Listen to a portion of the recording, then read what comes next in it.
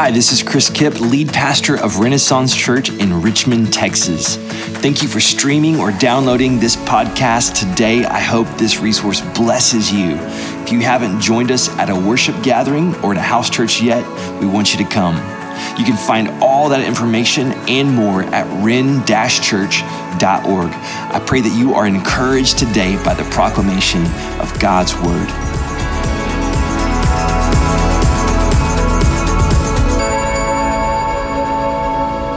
Welcome. We're really glad that you're here. My name is Jason Bollinger. Most Sundays around here, I get to play some music and help lead the worship, but it's great to have Armando in our back pocket and a small army of worshipers ready to lead at any given moment. And so it's just great to see what God's doing here among us. I started recently for my devotional, like a read through the Bible experience, and I got hung up on something here recently that I just wanted us to spend time looking at this morning. And so we're going to look at only 2 verses as our focus, but we're going to see where that takes us. So we're going to be in the book of Acts. If you have a Bible or you want to look at it on your phone, you can. It's all going to be on the screen for you, so it's nice and easy. But we're going to be in the book of Acts. We're going to be in chapter 28, which is the last book of Acts, in the last 2 verses of the last book of Acts. And so Acts is this beautiful picture. It's written by Luke, the same author as the guy who wrote the book Luke. He wrote 2 books, Luke and Acts. So Acts is the sequel to the Gospel of Luke. And so in this story, it focuses primarily on, it's almost like a biography of the Apostle Peter and the Apostle Paul. And it shows us how the church was started. It shows us how the gospel of Jesus scattered to the ends of the earth. And so here at the end, we have this important message from Paul. And I'm just going to read it before we go any further. It says this: Paul stayed 2 whole years in his own rented house, and he welcomed all who visited him, proclaiming the kingdom of God and teaching about the Lord Jesus Christ with all boldness and without hindrance. And those last 2 words are just what really stuck with me, and I just keep thinking about them, without hindrance. And so, what does it look like if we were to live a life, if we were to minister unhindered in our own personal life? And fortunately, we see in Paul an example of a way to do that. And in 2020, our reality is that pretty much everything has been hindered. Our entire life has been disrupted. Everywhere we turn, cool. I got my own bumper music whenever I need it. Just never know when it might come out today.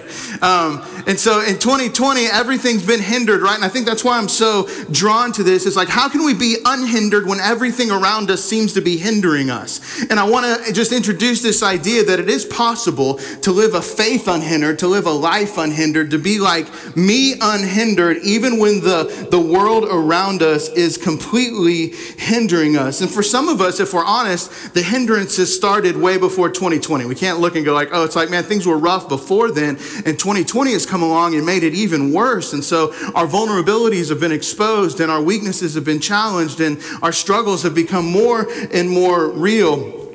And so just to have an example of unhindered ministry seems like a really good opportunity for us. And it reminded me of another passage in Galatians where Paul says, you were running this great race. Like, who cut in on you? What happened? What tripped you up from this race that you've been called to live? And so what I want to do, and the kids are going to like this. So if there's kids in the room, we got a little video for you. It's going to be a lot of fun. And so this is just a little look at unhindered and about a race getting cut in on. Let's watch this together.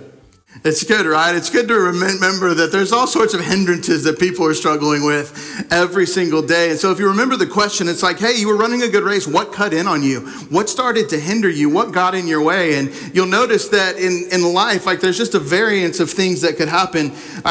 In this one, it's like, poor guy's just been training for this his whole life, running the race, and the girl looking the wrong way, like goes right in front of him. So somebody on a completely different journey just got right in his way and disrupted the race that he was supposed to be running. Sometimes there's mechanical failure, and the one where the springboard like shot the guy way super far, there was the video right after that shows the actual mechanic. Like they zoom in on him and he hides his toolbox under like a curtain because he doesn't want anybody to know that he was responsible. So it's like, it wasn't the gymnast's fault, it was the mechanic's fault. It was mechanical failure that caused the disruption. And sometimes we're distracted by social media. Look at how many people like fell into holes on the ground because they're just like this all the time, completely hindered from the world around them just because we're so caught up in an electronic or some other addiction. Or sometimes like you just trip up on accident, like you didn't mean to, but you just kind of messed up and it wasn't intentional, but you've experienced a disruption like that. Or sometimes like, just if we're being honest, like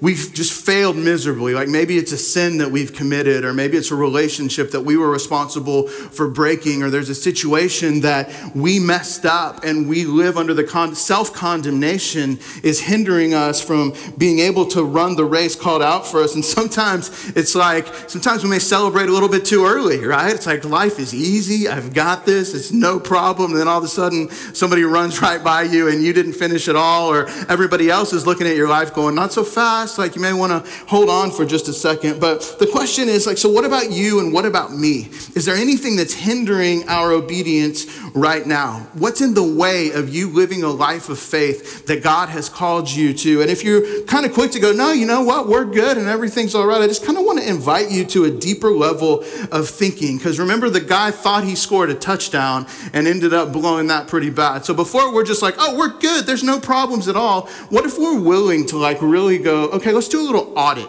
Let's do a hindrance audit of our own life, our own heart, and our own soul, and just see if there's any space where we're being hindered from living fully into what God has called us to do. Remember the lady at the end? Like, maybe we should just watch the lady one more time. Just the lady at the end, all right? Let's just look. It's going to be like 10 seconds. And so this lady is unhindered.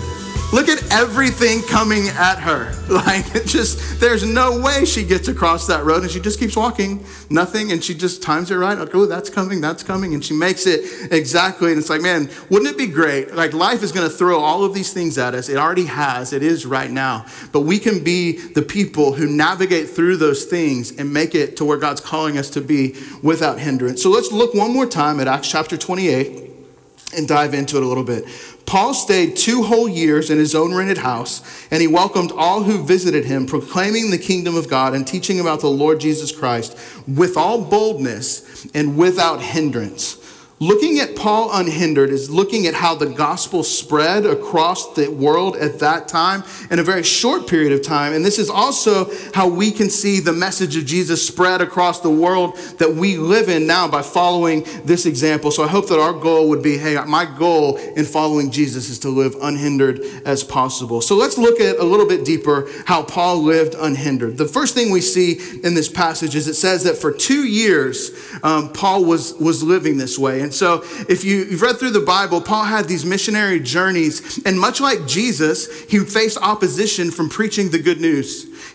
People didn't respond well to the religious people didn't respond well to his message. And just as the religious people persecuted and arrested and killed Jesus for this message, they were trying to do the same thing to Paul. So Paul was repeatedly arrested for preaching the good news of Jesus. And so in this one particular case, God called Paul to go preach in Rome, and Paul didn't know how he was going to get to do that. But then once he was arrested, he figured out a way that he could use his arrest, he could use his imprisonment as a way to continue his journey towards Rome. So for those of us thinking about the best possible way to get somewhere, we might not think that incarceration is the best opportunity we have to be fully obedient to the gospel. But once Paul was arrested, he started to see this opposition is actually an opportunity. So instead of just getting to a place where he was released, he allowed himself to be under trial. And then he said, actually, I appeal to Rome. I want Rome to hear my trial. And so it was Paul's volunteering himself for a deeper level of persecution that gave him the opportunity to be able to preach. And so what we learn is that Paul was under house arrest for 2 years while his trial in Rome was going on. 2 years on house arrest. So he gave some testimony. They said, we like that. Some people hated it, but some wanted to hear more. So he just hung around waiting for this final trial. And so we see him there in this place. He ended up in Rome awaiting this trial. getting to testify along the way. And so that time period I think is important, and we're going to come back and dive into what that means for us. The second thing we see is that Paul was unhindered because he was at his house, which also it tells us that he was renting a house at his own expense. So we see in Paul that in the life of Paul, Luke is the one that's validating this, right? Paul's not saying this about himself. Luke has observed this and he goes, man, Paul was unhindered. He was 2 years in Rome. He was living in a house at his own expense. In Thessalonians 2, Paul said of himself, it's really important to me that I work and make money so that I can preach the gospel unhindered. I don't want my preaching to be a burden to you. I don't want you to think that my ministry has anything to do with how much money I make from serving the Lord. So Paul said, so I'm going to make tents. It's what I do. I use my hands and I make money to serve people without hindrance. And so here it's significant because Luke is the one saying this about Paul.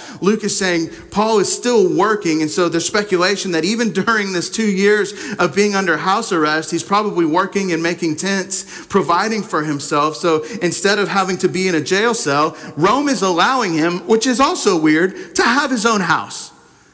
So Rome's like, yes, we're going to investigate you. You're under trial, but feel free to, rent your own condo and make the most of your incarceration. It's just very unusual. So even in his trial, he's finding favor. And I love this because Paul doesn't make any excuses for not being able to minister. Like he could have just been like, well, I'm going to be in jail for these 2 years. So when I get out, I'll start doing the things that God called me to do. No, in the midst of these trying time, he was able to live on point, in obedience for the gospel. So I think that this is a strong evidence for the true definition of church. This is why no matter what happens at the government level, if the government were to come in and say, hey, you guys can't gather ever anymore as a church, like we would feel violated because of our rights as Americans. But the church is not threatened by that because the church is a people. It's not a building. It's not an institution. And so even when everything is pressing around, Paul could have used the same excuse. Well, I can't go to the temple and I can't preach and I can't appeal. And so what did he have? He had his house. So what did he use? He used his house. And the church continued to grow because he was willing to use the house that he was paying for as a place to minister unhindered. And so it allows us to have a broader understanding of the church and how God used the people in the church to spread his message to the ends of the earth. Our resources, our homes, what we have are an opportunity for ministry. The Bible tells us in Psalms that everything belongs to the Lord. Like everything you have, everything that I have, how much, how little we have, it all belongs to the Lord. And the Lord entrusts those things to our stewardship. So we get to choose to be stewards of the things that God has given us. And when we understand that, we see that everything that we have in our possession, it's not really ours, it's God's. And when we see it, it's a lot easier to give that away or to see that as a vessel through which we can spread the message of hope of Jesus. We can use our home. We can use our resources. You don't need a budget. You don't need a building. You don't need a ministry director or coordinator. All you need is what you have. It's an amazing opportunity to spread the gospel. The third thing that we see in just these little 2 verses, right, is it says that he welcomed all. He welcomed all. Right before this, and if you have time this week, I would just encourage you to read through chapter 28 of the book of Acts to get the entire context for this lesson. And actually, like the whole book of Acts is amazing. So if you have more time, you're looking for something to do for the next month or so, maybe you want to dive in a chapter at a time and just work your way through the birth of the church and the ministries of Peter and Paul. But it says that he welcomed all. And why that's significant is right before this, he was preaching in his imprisonment. He was making a defense of himself, and his defense of himself was, this is what I believe about Jesus, and this is the reality, is that the religious people killed him, but he was actually the Messiah, come for the forgiveness of the sins of the world, to establish his kingdom. And he was delivering this message, and it got mixed reviews, right? It's like his Yelp score, it wasn't very strong. Like there was some people that were like, we're in, we want to go to this place, we want to join you. And then some people flat out rejected it and were angered by his presentation accusation. They didn't want anything to do with it, and they condemned him. And other people were like, that's interesting. I'd like to hear more about this after a while. Could you come back and share more? And I just think, man, what a great example for us. Do you know that it is not our responsibility to win people into the kingdom? It's not our job to save one soul. That's God's job. What he calls us to do in the very first chapter of Acts is to be witnesses as to how this Jesus has changed us. And when we have opportunity to share that with the world, and it's up to God to bear the fruit from our obedience. And so here, even in the life of Paul, not everybody was like, man, we are in, we're following Jesus with you. A third of the people were like, no. A third of the people were like, sounds good. We want to follow this Jesus that you're talking about. And a third of the people were like, I don't really know. When you share the gospel, the same thing will happen to you. So don't be discouraged if you've had this opportunity and you got to talk about Jesus and it wasn't received and there wasn't halos and there wasn't music playing and there wasn't some dramatic conversion with tears. Just keep being obedient. Keep sharing what God is putting in your heart. Paul welcomed all. And what we learn about this is that even the people that said, we don't want to believe what you believe and we reject that, it leads us to believe that by saying he welcomed all, that some of those people were showing up at Paul's house after the talk. So some of the people that were like publicly going, no, you're an idiot. We don't want to believe that. Like, hold on just a second. Now, did you say, where did they go? Did they stand up in a group like this and go, hold on, I'm not good with that? No, they knew where he lived. He made himself available and he welcomed all. He welcomed the people who disagreed with him. He welcomed the people, which in essence meant they were of different, he welcomed people of the same ethnicity. He welcomed people of different ethnicity. He welcomed people with the same political views. He welcomed people with dissimilar political views. He welcomed people who believed what he believed, and he welcomed people who rejected what he believed. This is incredibly important because you know the best way that we can spread the love of Jesus? Jesus, when he left, he said, hey, this is how the world is going to know about me, is because my followers are going to love each other and love their neighbors and love their enemies like nobody else is capable of doing it. And so we see in here in Acts 28 that he did that. He didn't allow difference of opinion, religion, political perspective, ethnicity, gender, or anything else to hinder from ministry. He understood loud and clear that the second greatest commandment is love your neighbor. He understood loud and clear that the gospel says to love your enemies and even show hospitality to them, even if you're not really interested in it. You don't have to have a seminary degree. You don't have to be a pastor. If you have a home, you can welcome people into your home. It's one of the ways that Paul lived unhindered. The next thing is that he proclaimed the kingdom. Now, kingdom is like, I don't know, I feel like it's kind of a tricky word in 2020 in Christianity. And because I've grown up in America my whole life. I don't know where you've grown up. And my whole life has been about the spread of democracy and celebrating that. And I'm not much of a government guru. I don't know what's best. I know what for me, all I've known is democracy. But I know that historically, what's been more prominent than democracy is kingdom rule and reign. Monarch rule and reign. So when we come across things in the Bible that talk about the kingdom of God, I think there's a part of our American that just kind of doesn't understand that very well. And that's not really our fault. It's just a consequence of where we've been born and where we've been raised. But we've grown up in a society, in a government and elected officials that's what? By the people and for the people. So our voice being heard and our representation being at the highest level is incredibly important to us. And we vote in our elections based on our convictions and what we want to be represented in the places where decisions are being made. But in a kingdom, it's much different. A kingdom, so I'll just say the kingdom of God is not by the people, for the people. The kingdom is by God and for God.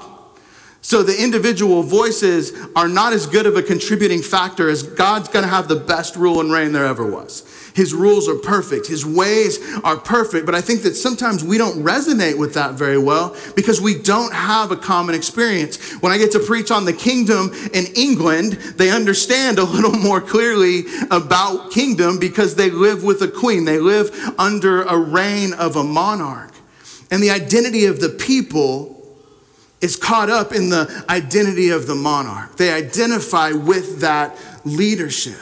It's not about the people, it's about the authority. and the kingdom of God, it's not like any earthly thing. And so this is the thing they were trying to nail Jesus about, is like when Jesus came and people were starting to discover that he was the Messiah, they were seeing him as a king to sit on the throne of their kingdom that would elevate their status so that they could be delivered from the oppression that they were experiencing. So they didn't like Rome coming in and telling them what to do. And so they were the people of God, the chosen people of God. So they were awaiting a king to rule them politically in this government system and overthrow Rome. That's what the Jews were looking for. But when Jesus starts coming on, it's like, this guy doesn't really talk like a king. He's like, the weak are strong. The weak are strong. The poor are rich. The dead are alive. Like everything about God's kingdom was backwards and it was upside down to the people of their time. And I think that the message of the kingdom is just simply this, is that in our hearts, like we long for a place where things are right, where things are as they are supposed to be, where people are taken care of, where there's no wars, where there's no sickness, where there's no death, where there's no orphans, where there's no hunger, where there's none of these needs. We long for that and we want to be a part of a solution for that. And what Jesus says is that the kingdom of God satisfies all of that. And one day that kingdom is going to come and be finished. But right now we're living in the tension. Jesus came and he started the kingdom and he introduced his rule and reign. And he said, this is coming, so trust in me, hope in me. And he's like, it's not going to be finished until I come back and take the church with me to heaven. And so there's this idea of where we are just kind of feeling like this isn't right. It should be more than this. There's got to be a better solution. And friends, there is. It's the kingdom of God. It's the solution for everything that there is. And in our hearts, where we want things to be made right, it really means that culturally, our cultural norms need to be turned upside down to better reflect the principles and the character of God and his kingdom. And so we're stuck in this tension. The theologians call it, we're stuck between the already and the not yet. And we're living in this tension. And the kingdom of God is coming. And those things we long for, we know they're coming. But we're stuck in this discomfort. And so we fight hard to try and be a part of solutions. And that's why people are so interested and convicted in their politics, because at the heart of it, it just seems like everybody wants to fix a certain number of things in a certain number of ways. But what the Bible teaches us, that none of those are going to be satisfied until Jesus returns and establishes his kingdom for once and for all, because our hope will never be in anything horizontal to us. Our hope will only ever be in Jesus. And if you think that's a controversial message in 2020, it was a much more controversial message when Paul was preaching it 2,000 years ago in Rome. But it says that that's what he was proclaiming. He was preaching the kingdom more than anything else. In the first chapter of Acts, the disciples pressed into Jesus just before he ascended back into heaven. And they said, hey, so the kingdom's here, right? So if you look at Acts chapter 1, it's about the kingdom. If you look at Acts 28, it's about the kingdom. If you look at every page in between, it's about the kingdom. If we're going to be unhindered in our life and in our ministry, it has to be about the kingdom. It has to be about the kingdom. The next thing it says is that he taught about Jesus. He taught about Jesus. So he went further and to say, by the way, Jesus is the king. Jesus is the Messiah. When Jesus came onto the scene, everybody was like, who is this guy? He preaches differently than anybody we've ever heard. He doesn't seem to be interested in building a platform, but he's raising people from the dead. He's casting out demons. He's doing these miraculous signs and wonders. He teaches with incredible authority. He's hanging out with outcasts, like people that we've never seen. And so people were trying to figure out, who is Jesus? And can I tell you something about 2020? That hasn't changed either. People are still trying to figure out, who is this Jesus? Like, you see the difference? I think that we somewhere along the way, like we subbed out going to church for the kingdom of God and Jesus ruling and reigning. And a church is great. Church is a part of the kingdom, but the church is not the fulfillment of the kingdom, because we're a bunch of imperfect people who mess up on our own, and we're serving each other and loving each other, and we're on a journey together. But we're not going to save anybody. Only Jesus can do that. The kingdom of God coming to earth with Jesus leading the charge was the utmost priority for Paul. So everywhere he went, he's explaining people who Jesus is, what he's done. If you remember back from the Gospels, just this pivotal moment in the life of Peter when Jesus looks at him and he says, "Who do you say that I am?" Actually, he asked all the disciples, didn't he? He said, "Hey, who do people say that I am?" That's still an interesting question today. Because if you ask like a bunch of people from a bunch of different backgrounds and a bunch of different places, you'll get a bunch of different answers. Well, he's a teacher, like he's a rabbi, he's a prophet, the Messiah, the king. Like people will try to figure it out, but then individually looks at people and goes, "Well, who do you say that he is?" Do you know that's still a powerful question? If you're looking for a powerful question to help share the gospel with somebody, maybe you can start with, "Hey, who do you think that Jesus is?" And you know what you can do? You can respond with who he is to you. It can start right there. I think sometimes we think we have to have the right answers and this right theory and this formula and go through this course. When all Paul's, he's talking about the kingdom and he's talking about Jesus. And those are two things that you and I can do. With a little more clarity, it says that he's doing it with boldness. He's with boldness. So this is a challenge for us, right? Is this something that's hindering you and me from our everyday obedience and ministry? Is it boldness? Is it boldness? Because Paul wasn't afraid. He was facing the potential of death. And he didn't back down. He just continued to preach, continued to teach. And he wasn't going to let even the fear of death get in the way of that. And then finally it says, without hindrance. Without hindrance. With all boldness and without hindrance, he did this. Paul's adversities make 2020 look like a walk in the park. The things that he went through in his ministry are like nothing else. At one point, he was being called into question. Like, who are you to even be sharing these things? And there's other people that are the same as you. And he felt the need to defend himself in 2 Corinthians chapter 11. And Corinthians was written about 10 years before this part of Acts was talked about. So a lot more has happened since then. Like he was shipwrecked for 3 months just trying to get to Rome. And then he's been incarcerated for 2 years. Before even that happened, he says this about himself. He goes, "Are they servants of Christ? I'm talking like a madman. I'm a better one with far more labors." And here's where he talks about his adversity. "I've had many more imprisonments, far worse beatings, many times near death. 5 times I received the 40 lashes minus 1 from the Jews. 3 times I was beaten with rods. Once I received a stoning. 3 times I was shipwrecked. I have spent a night and a day in the open sea on frequent journeys. I faced dangers from rivers, dangers from robbers, dangers from my own people, dangers from Gentiles, dangers in the city, dangers in the wilderness, dangers at sea, dangers among false brothers, toil and hardship, many sleepless nights, hunger and thirst, often without food, cold and without clothing, not to mention other things. There is this daily pressure on me, my concern for all of the churches." He had a lot going on, guys. That's a lot of adversity. Any one of those things would have been enough to hinder him from his obedience to go, I just need to tap out for a second, right? I'm just not in a good place. I'm just tired. Like, it's too much.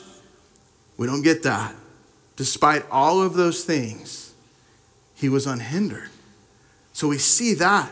And what it means for us is that no matter what we're facing, no matter what our adversities are, we can be obedient. We can live unhindered as well. So let me just make this personal for us real fast. This is what it looks like to be me unhindered. That was Paul unhindered. This is what it looks like to be me unhindered. So we're just going to take those same 7 things and we're just going to make them personal, right? Number 1, the time and season to live unhindered is right now.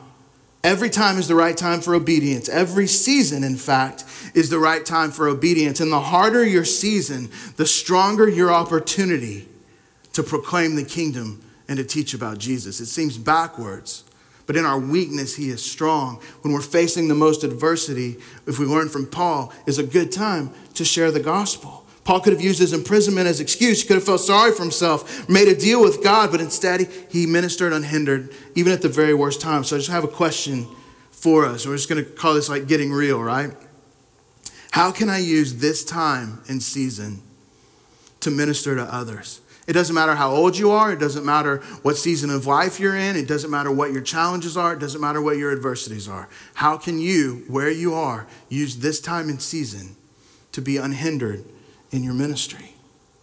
And at the end, I'm going to give you a QR code where you can take a picture and all these questions. You can have these if you want them in the slides. The second one, home and resources.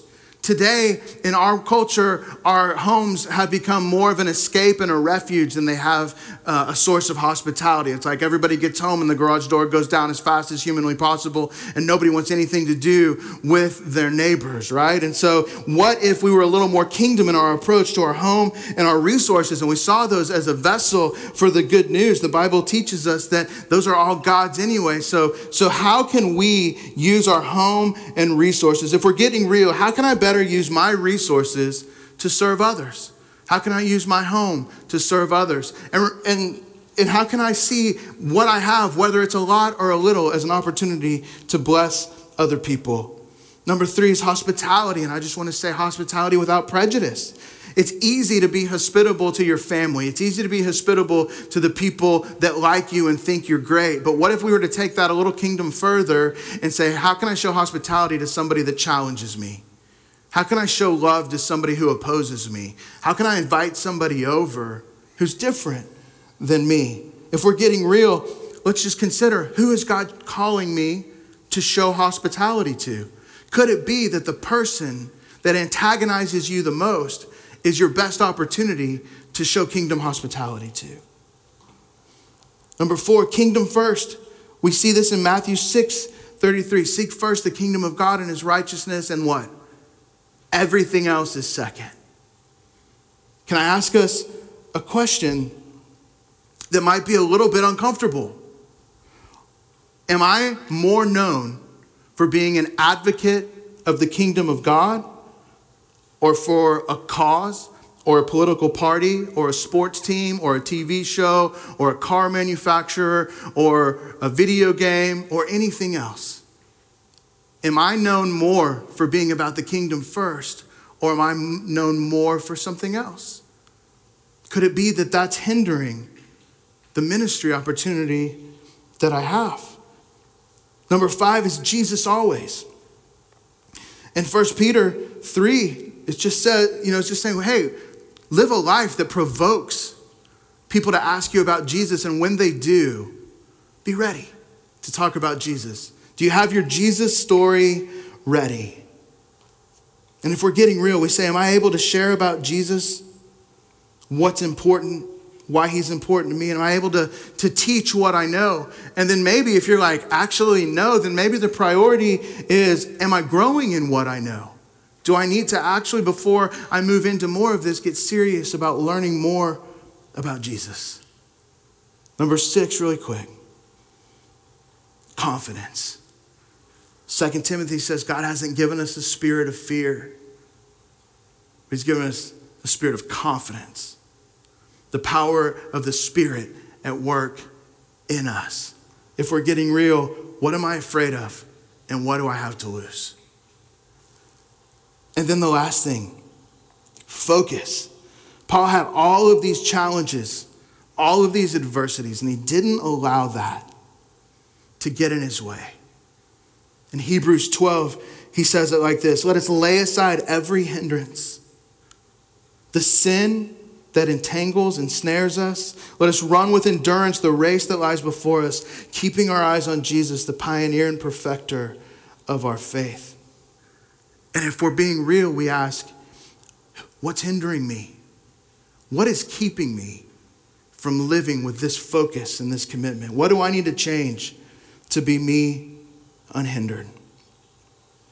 And I just want to call our attention back to the verse in Galatians. You were running superbly. Think about a time in your life where you were running with God, closest to God, on fire for God. If you've never experienced that, hold tight just a second. But if you have experienced that, when was a time where you remember being closest to God? What happened to that? What hindered that?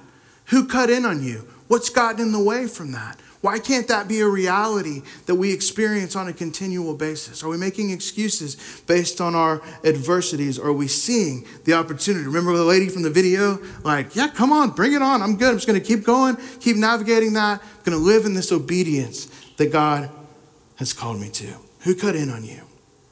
So, me unhindered. I know it's kind of like intense, right? And let me just remind you to close with this. This isn't about judgment or condemnation, because I'm not anybody's judge. And I'm preaching, for those of you that don't know me very well, it's like I write sermons to myself, and you guys get to listen in on my own personal struggle, right? So I'm working in my own life like, hey, if that's how Paul ministered unhindered, I have a long way to go in that.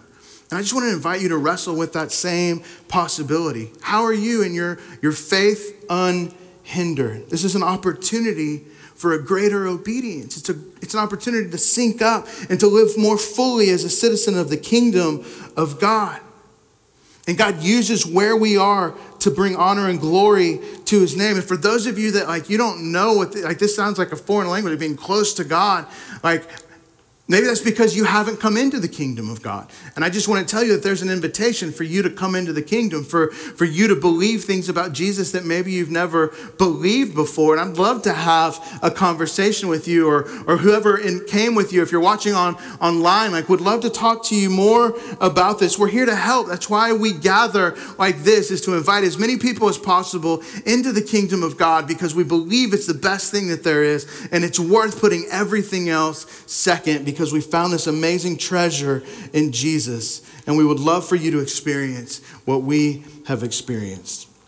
But as we just kind of close the teaching time, I just want to invite us to bow our heads. And there's nothing magical that happens when we bow our heads. It's just about privacy. It's just about privacy. So there's just as you think about these things, and we think about the example of Paul, is there anything you see hindering the life that you believe God's calling you to live? And as you think about the things in your life, you probably already know. How do we throw those things aside? How do we move past those things and not let them be a hindrance to the life, the better life that we believe God is calling us to, where we can also bless the world? What needs to change for you to feel unhindered? Thanks for listening to this episode of the Renaissance Church Sermon Podcast. To contact us or find out more information, visit ren-church.org.